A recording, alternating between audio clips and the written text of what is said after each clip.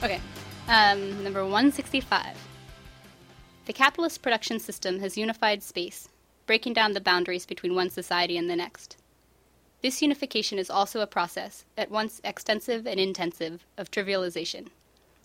Just as the accumulation of commodities mass-produced for the abstract space of the market inevitably shattered all regional and legal barriers, as well as all those corporative restrictions that served in the Middle Ages to preserve the quality of craft production, so too it was bound to dissipate the independence and quality of places.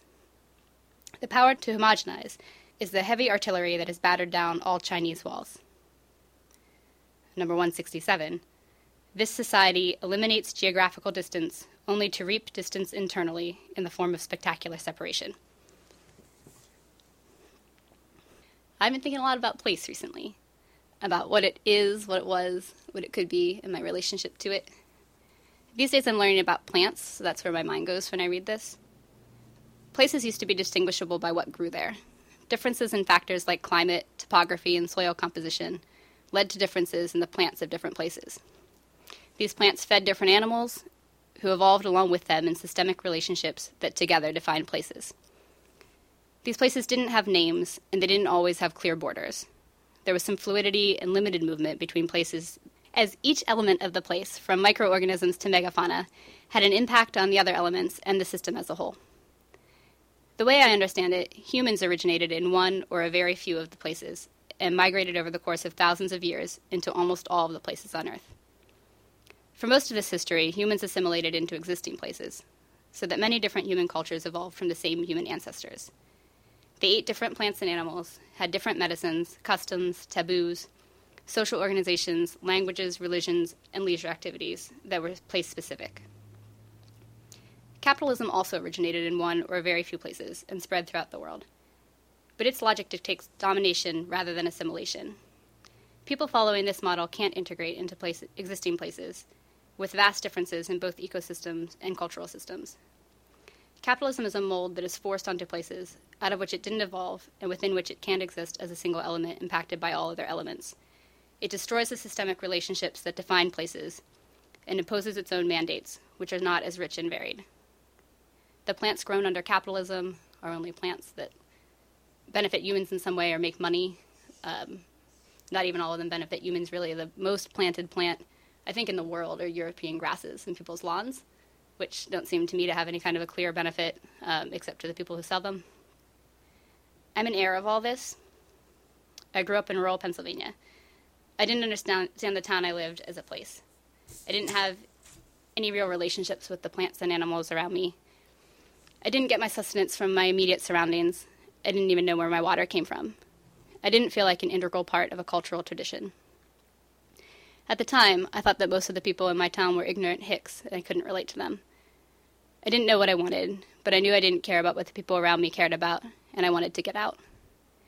The various media I was exposed to showed me a world that seemed very different from mine. I thought my town lacked culture, and that I could go out into this world I saw on TV and find it. Because place is so degraded, I was able to leave easily. I left in a van I could buy gas for anywhere in the country using my ATM card and my ability to speak English. I knew the traffic laws. I knew how to get food. I knew how to find an apartment and get a job. Migration is easier now than it was thousands of years ago. I felt freer than I ever had before. I came to San Francisco 7 years ago. In many ways, it's different from the small town where I grew up. I have more access to a broader range of ideas and people, and products too, on that side of things. Through this, and through my experience of living in the world outside my small town and noticing the differences between it and my expectations, I started to figure out what I want and what I care about. I've become more able to name my dissatisfaction. San Francisco is no more of a place than Ebensburg, Pennsylvania. I'm more comfortable here because I have the option of surrounding myself with people whose ideas and desires are more similar to mine. But I don't feel rooted here or anywhere else. I spend most of my time with people whose definition of community includes people all over the world with similar values. I can go to cities I've never been before and quickly find a house and a group of people that feels almost as much like home as most of the 13 places I've lived in San Francisco. In those moments, I find joy, beauty, comfort, and connection. But I also find a deep sadness in the knowledge that my ability to do this is a trade-off for not having the ability that every living thing had for thousands of years to truly be a part of an integrated systemic place. Other people have done things more like that. I fumbled a lot in the beginning. And is it okay if I do 4? It's fine. Okay. Number 169. A society that molds its entire surroundings has necessarily evolved its own techniques for working on the material basis of this set of tasks. That material basis is the society's actual territory. Urbanism is the mode of appropriation of the natural and human environment by capitalism, which, true to its logical development toward absolute domination, can and now must refashion the totality of space into its own peculiar decor. I started gardening and learning a lot about plants, including the wild and feral plants in the Bay Area. I'm trying to get more of my sustenance from my immediate surroundings. I learned where my water comes from.